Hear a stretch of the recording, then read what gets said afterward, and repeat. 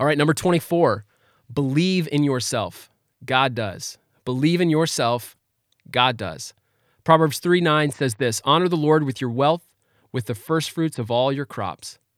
Eugene Peterson is quoted as saying, the mistake we so often make is thinking that God's interest and care for us waxes and wanes according to our spiritual temperature. Believe in yourself. God does. If you're a talented player, don't deny it. Embrace your talent. Make no apology for the hours you put in or the work it requires. Perfect your craft. Use it to serve the people around you. If you're a leader, don't be afraid to leave. If you have ideas and a vision of how things could be, refuse to be timid. Speak up. Serve the people around you by believing in yourself.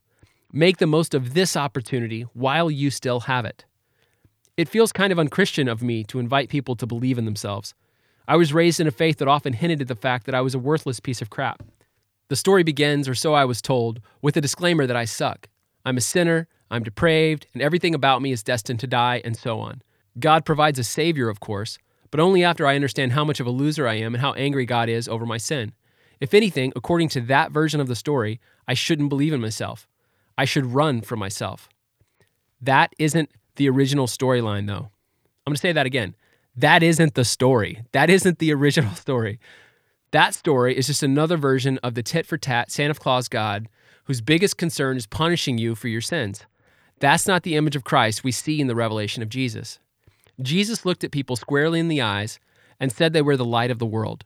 He called them a city on a hill, telling them that if they had faith, even as small as a mustard seed, they could move mountains. Long before they ever understood the destructive potential of their sin, I'm sure many of them knew already, he told them he believed in them. God believes in you. You are light. Shine. With your talent in this moment, shine. You have so much good to give. You're interested in the things you are in part because God made you that way. You have the talents, gifts, and opportunities you do because God believes in your ability to steward them for good. God's not mad at you. God doesn't hold a grudge against you. Yes, God invites you to trust God, to live from your true self, and to look for Christ for strength when you need it. God doesn't intend for you to live on your own strength, and God believes in you. Nearly all the good God does in the world, God does through people. People like you and people like me. Even people who don't know God in the way that I'm writing about now. In the New Testament, book of Ephesians, it says God created you to do good things. Things God knew you'd do long before you were born. Things God hopes you do today to bless those around you. A mentor of mine once said, humility isn't seeing yourself bigger than you are or seeing yourself smaller than you are. Humility is seeing yourself accurately. If you've got talent, don't deny it. Be humble and believe in the talent God's given you. If you're intelligent, don't deny it. Be humble and trust the intelligence God's given you. If you're a leader, don't deny it. Be humble and lead with all diligence. Do you believe in yourself? How can you begin believing in yourself more today? No matter what, God believes in you.